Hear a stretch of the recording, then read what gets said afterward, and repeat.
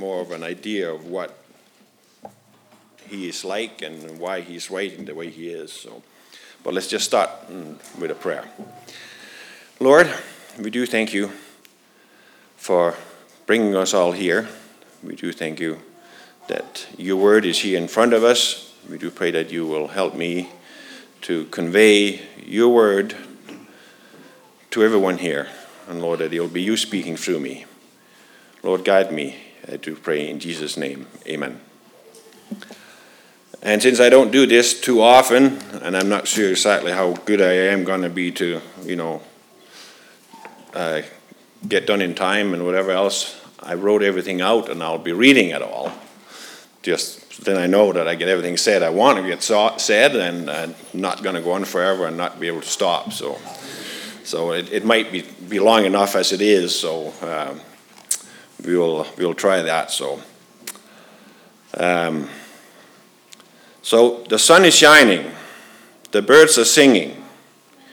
You're laying on the hillside listening to all the sounds around you.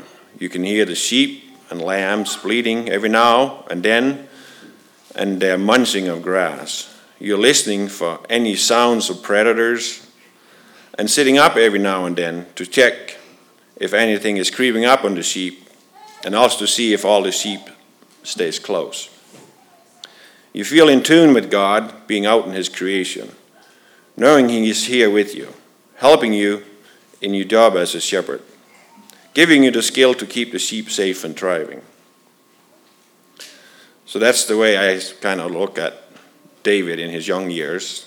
I can kind of connect with him because I've been a farmer and been with livestock, so that's kind of the way that I look at him. But how did David become the man after God's heart? 1 Samuel 13:14 says, so 1 Samuel 13:14, and it's God speaking. No, it's actually Samuel speaking to Saul. But now your kingdom must end, for the Lord has sought out a man after his own heart. The Lord has already appointed him to be the leader of his people, because you have not kept the Lord's command. So that is Samuel speaking about David. And that's the only place I could find when I looked that it actually says, we always said about David being the man after God's own heart. And I thought it was easy to find, but that was the only one I could find. So David stood out to God at a young age. I would figure something between 14 and 20 years old. Had he heard the family stories of his upright grandfather Boaz and great-grandmother Ruth? Was he told how Ruth was faithful to God by being faithful to her mother-in-law, and God's leading in her being redeemed by Boaz? How and what was different about David versus his brothers? What made him more after God's heart than his brothers? Did the responsibilities of tending the sheep aid him in becoming the boy or the man he was?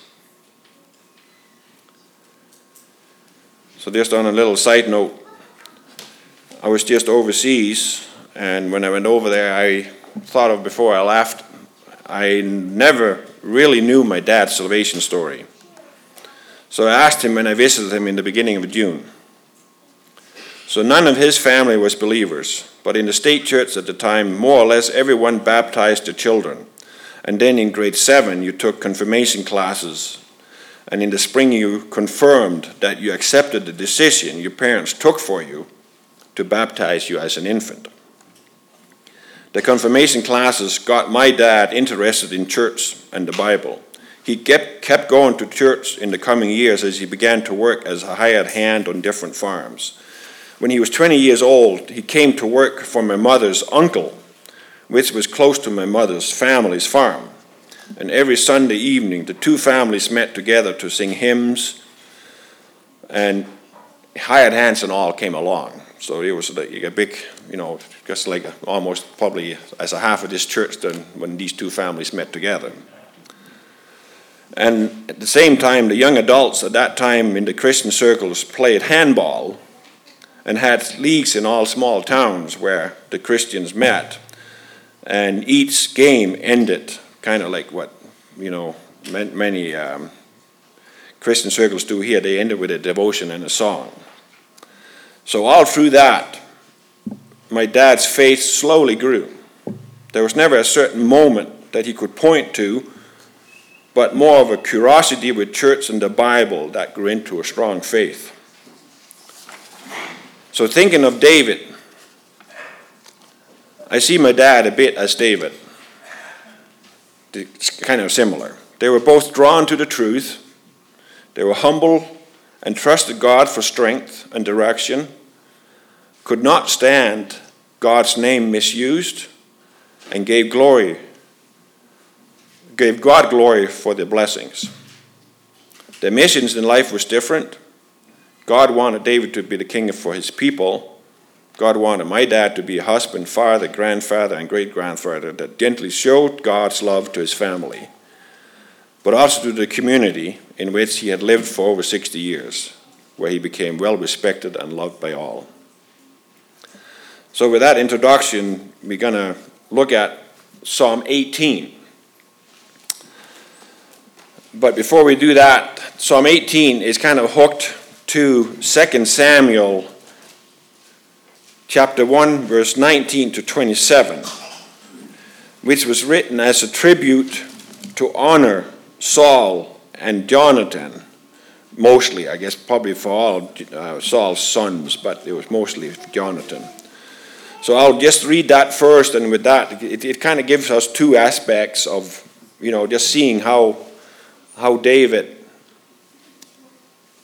is honoring the anointed, but he still sees, when we go to 18, he sees how the anointed has actually been a little bit of an enemy to him.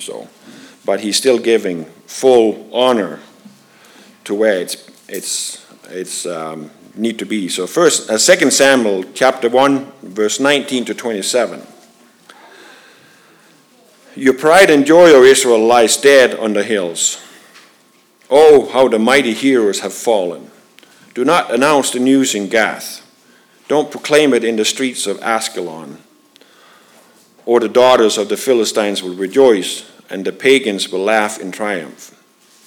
O mountains of Gilboa, let there be no dew or rain upon you, nor fruitful fields producing offerings of grain. For there the shield of the mighty heroes were defiled. The shield of Saul will no longer be anointed with oil. The bow of Jonathan was powerful, and the sword of Saul did its mighty work. They shed the blood of their enemies, and pierced the bodies of mighty heroes. How beloved and gracious were Saul and Jonathan. They were together in life and in death. They were swifter than the eagles, stronger than the lions.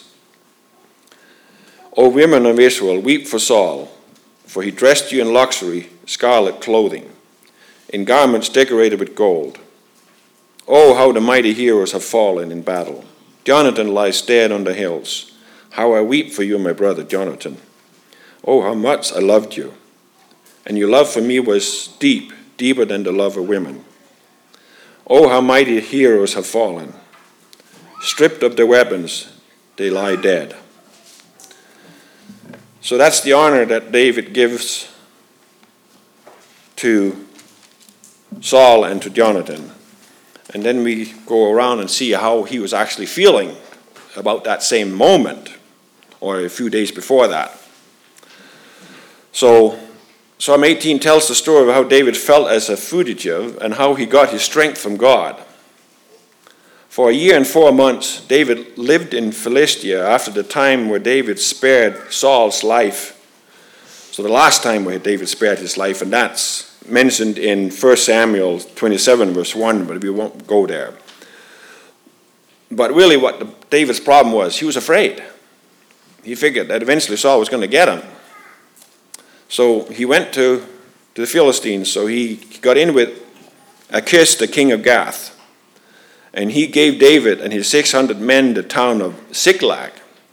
David did raids into the territory south of Judah and brought back livestock and plunder every day to King Achish, but telling him that it was in southern Judah he was raiding, not south of Judah. So he was, kind of telling him a lie. After a good year of that, King Achish wanted David to go with him in battle against Israel and King Saul. But the other Philistine rulers did not want David along. So Achish asked David politely to go back to Ziklag, and David did. Getting back to Ziklag, David and his 600 men found Ziklag burnt to the ground and all their families and livestock gone. The Amalekites had come and carried it all away.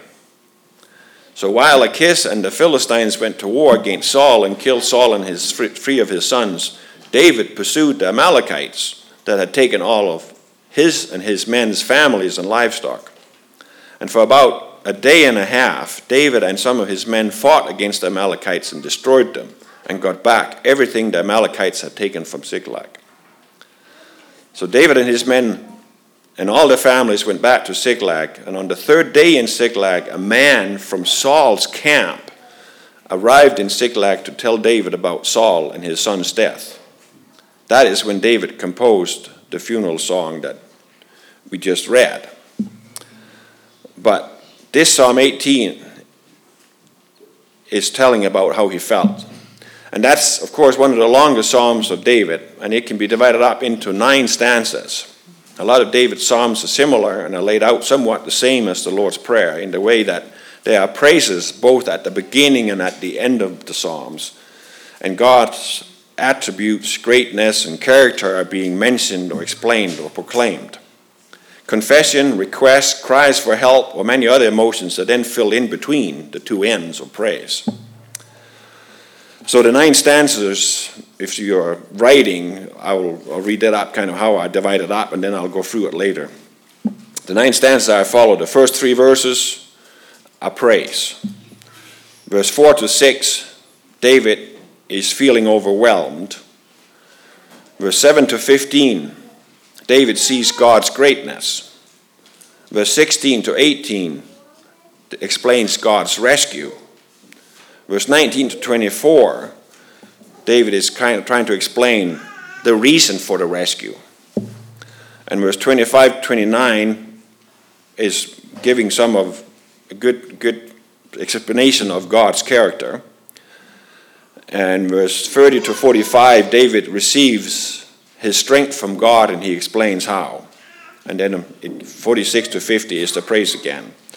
So we won't read through the whole psalm at the beginning here because it's just going to take too long. So I'm going to read every verse every time just before I explain about that section. So first we'll read the first 3 verses of chapter 18 of Psalms. And it says, I love you, Lord. You are my strength. The Lord is my rock, my fortress, my Savior. My God is my rock in whom I find protection. He is my shield, the power that saves me, and my place of safety. I called on the Lord, who is worthy of praise, and he saved me from my enemies. David makes it clear that God is the one that gets all praise. David would be nothing and able to do very little without God. David finds his strength, his protection, and his safety in God. Without God, he would not have been saved from his enemies. And we'll read verse 4 to 6. The ropes of death entangled me. Floods of destruction swept over me. The grave wraps its ropes around me. Death laid a trap in my path. But in my distress I cried out to the Lord. Yes, I prayed to the Lord God for help. He heard me from his sanctuary. My cry to him reached his ears. David puts to words how he was feeling. Maybe when he came back with his men to Ziklag and everything was gone and burnt to the ground. In 1 Samuel 30, says that his 600 men blamed David, that their families had been led away by the Amalekites, so he was a little bit in a tight spot. But then in 1 Samuel, and I think we'll go to that, 1 Samuel chapter 30, verse 7 and 8, it just tells what he did. So verse 7 and 8 in chapter 30 of 1 Samuel. Then he said to Abiathar the priest, "Bring me the ephod." So Abiathar brought it. Then David asked the Lord, "Should I chase after this band of raiders? Will I catch them?" And the Lord told him, "Yes, go after them. You will surely recover everything that was taken from you." So David reached out to God for direction, and God answered, "Yes, go after them, and you'll recover everything that was taken from you." So he didn't stand around very long, feeling sorry for himself or afraid of his guys. He did something about it. Okay, so then we'll continue from verse 7 to 15. Then the earth quaked and trembled. The foundation of the mountains shook. They quaked because of his anger. Smoke poured from his nostrils. Fierce flames leapt from his mouth. Glowing coals blazed forth from him. He opened the heavens and came down. Dark storm clouds were beneath his feet. Mounted on a mighty angelic being, he flew, soaring on the wings of the wind. He shrouded himself in darkness, veiled his approach with dark rain clouds. Thick clouds shielded the brightness around him, and rained down hail and burning coals. The Lord thundered from heaven. The voice of the Most High resounded amid the hail and burning coals. He shot his arrows and scattered his enemies. Great bolts of lightning flashed, and they were confused. Then at your command, O Lord, at the blast of your breath, the bottom of the sea could be seen, and the foundation of the earth were laid bare. I'm not sure if verse 7 to 15 describes how it really happened, or if it was how David saw God. Was it how David saw God help him completely destroy the Amalekites? Or was it how David saw God in the fight between the Philistines and King Saul and Israel? It does describe well that David sees God as all-powerful and are to be feared by his enemies. But at the same time, have a reverent fear for all who trust in God. We still need to fear him, but it isn't a fear as his enemies. It's a reverent fear of God. He is our God.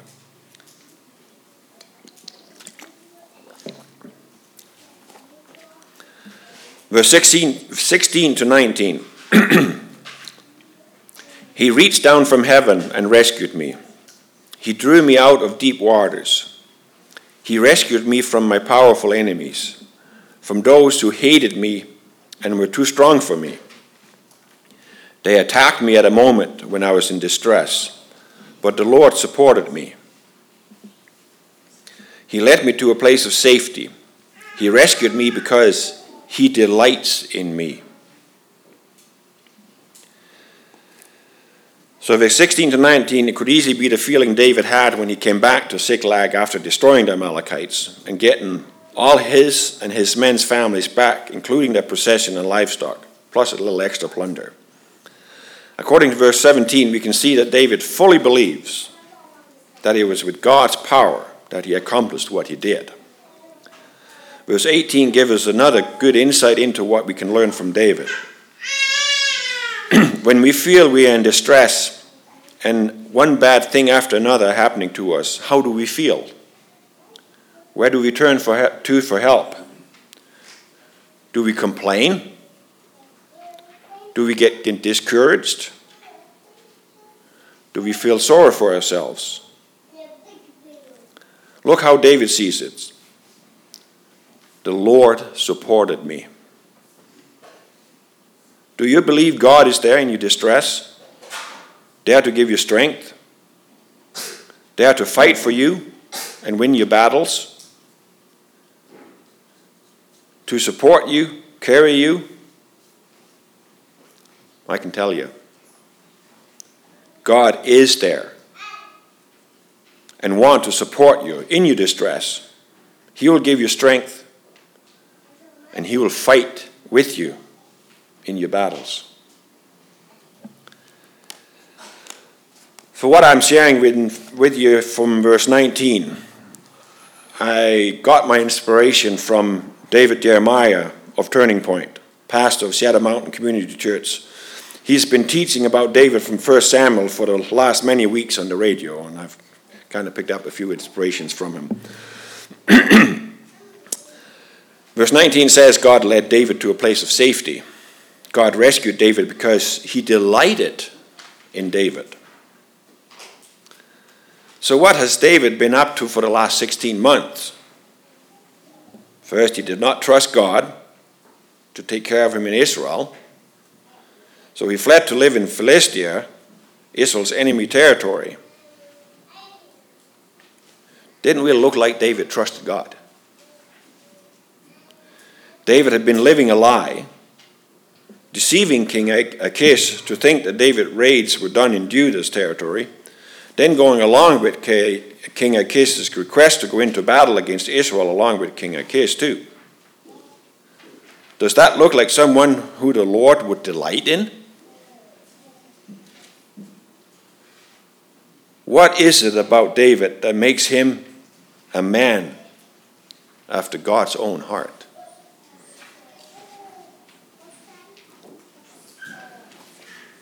David had a soft heart that could be molded by God.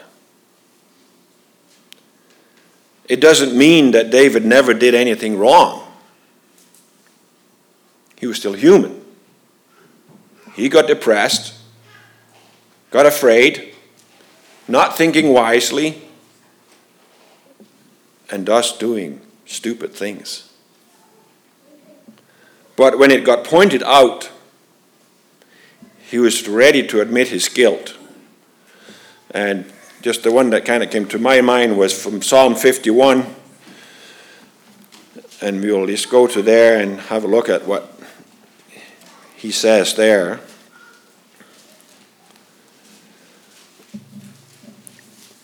And we'll read the first 5 verses. Have mercy on me, God. Has mercy on me, O God, because of your unfailing love, because of your great compassion. Blot out the stains of my sins. Wash me clean from my guilt. Purify me from my sin, for I recognize my rebellion.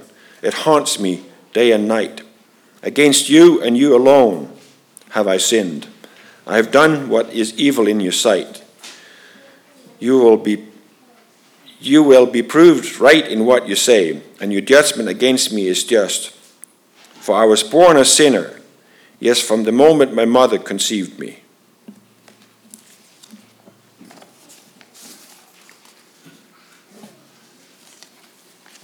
That was the difference between Saul and David. Saul had a hard heart. God will lead us to a place of safety when we ask him to be involved in our lives.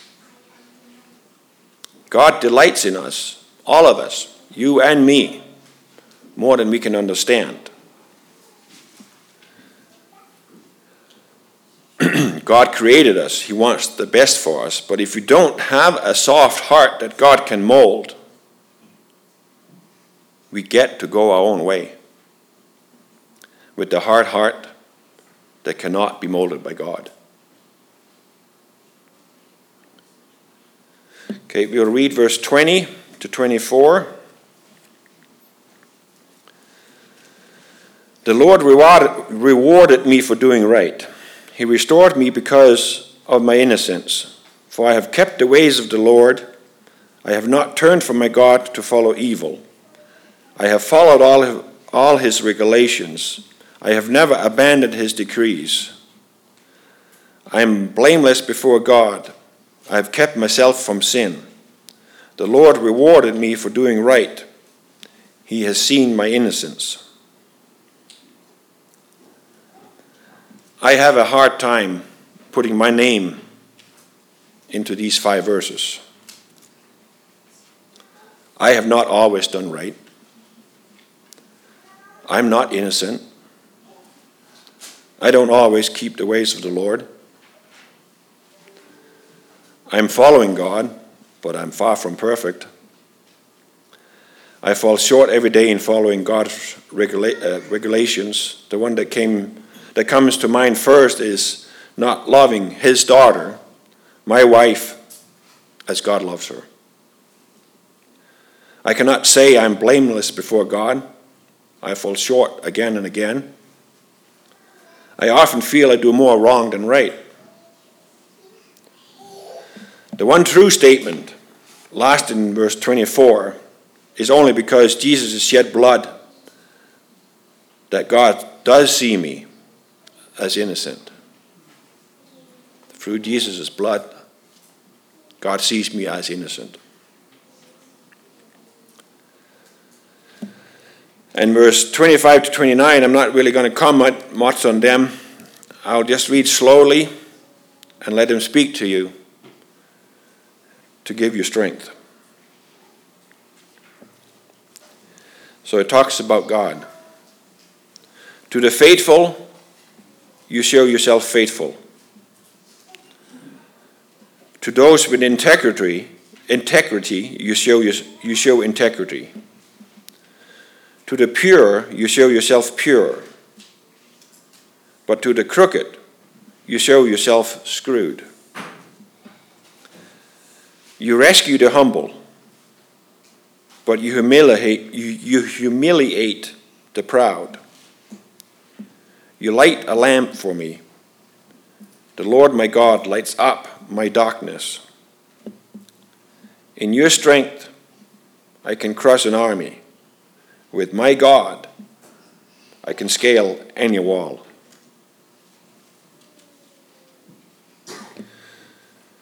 And then we'll continue into verse 30 to 36. God's way is perfect. All the Lord's promises prove true. He is a shield for all who looks to him for protection. For who is God except the Lord? Who but our God is a solid rock? God arms me with strength, and he makes my way perfect. He makes me as sure-footed as a deer, enabling me to stand on mountains' heights. He trains my hands for battle. He strengthens my arm to draw a bronze bow. You have given me your shield of victory. Your right hand supports me.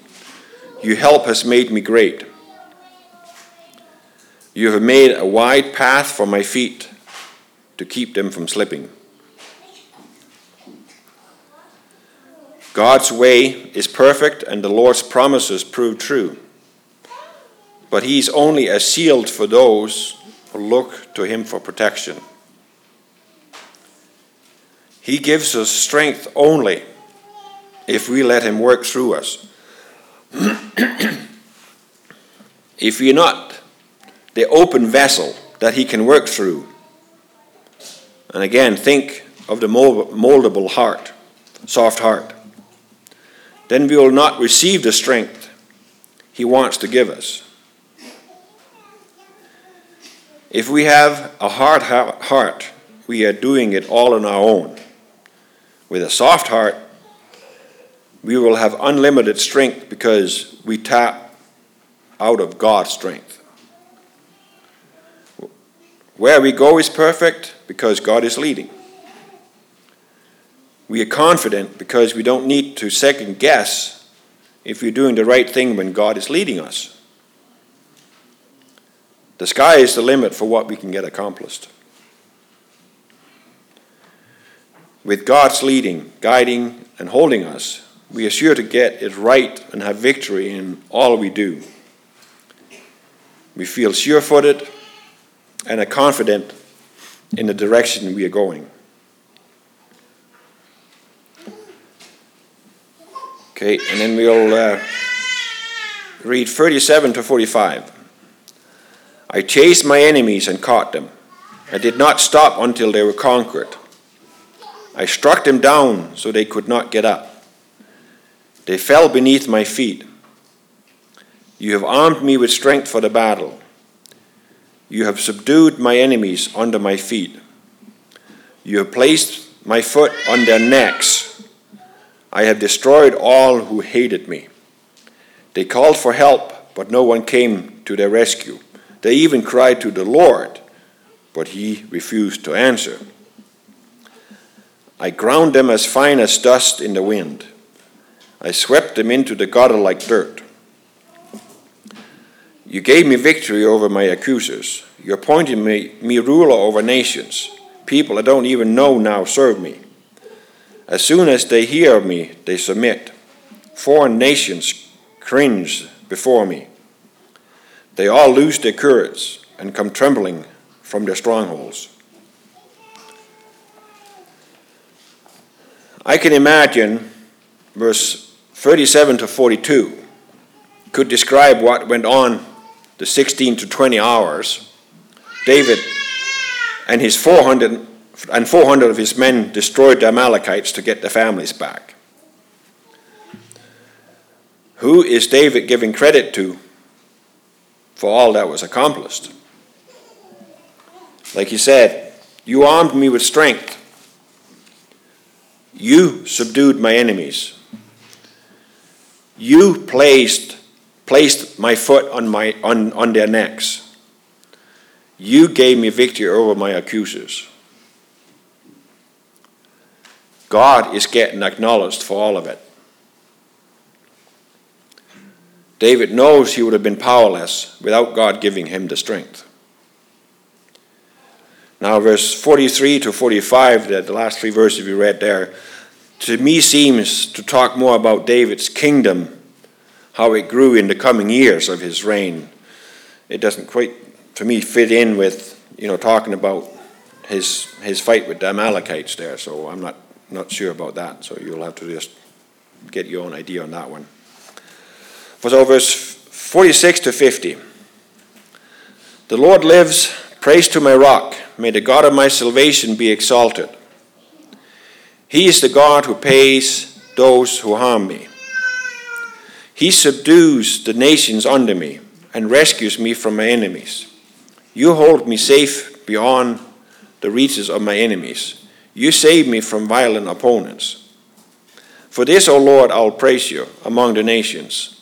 I will sing praise to you, to your name. You give great victories to your king. You show unfailing love to your anointed. To David and all his descendants forever. So it's important to end with praise. And like David is many times good at it. It's not all his psalms that does, but quite a few of them does. But for all of you who attended the marriage workshop last November, do you remember how we were told to go about talking about tension and request aspects in our marriage?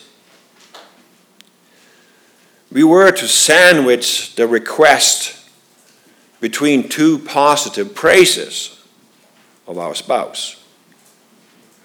So it isn't just all negative. You start out praise, and then you put in that little negative stuff that you want to correct, and then you praise again, because then the whole situation gets to look positive.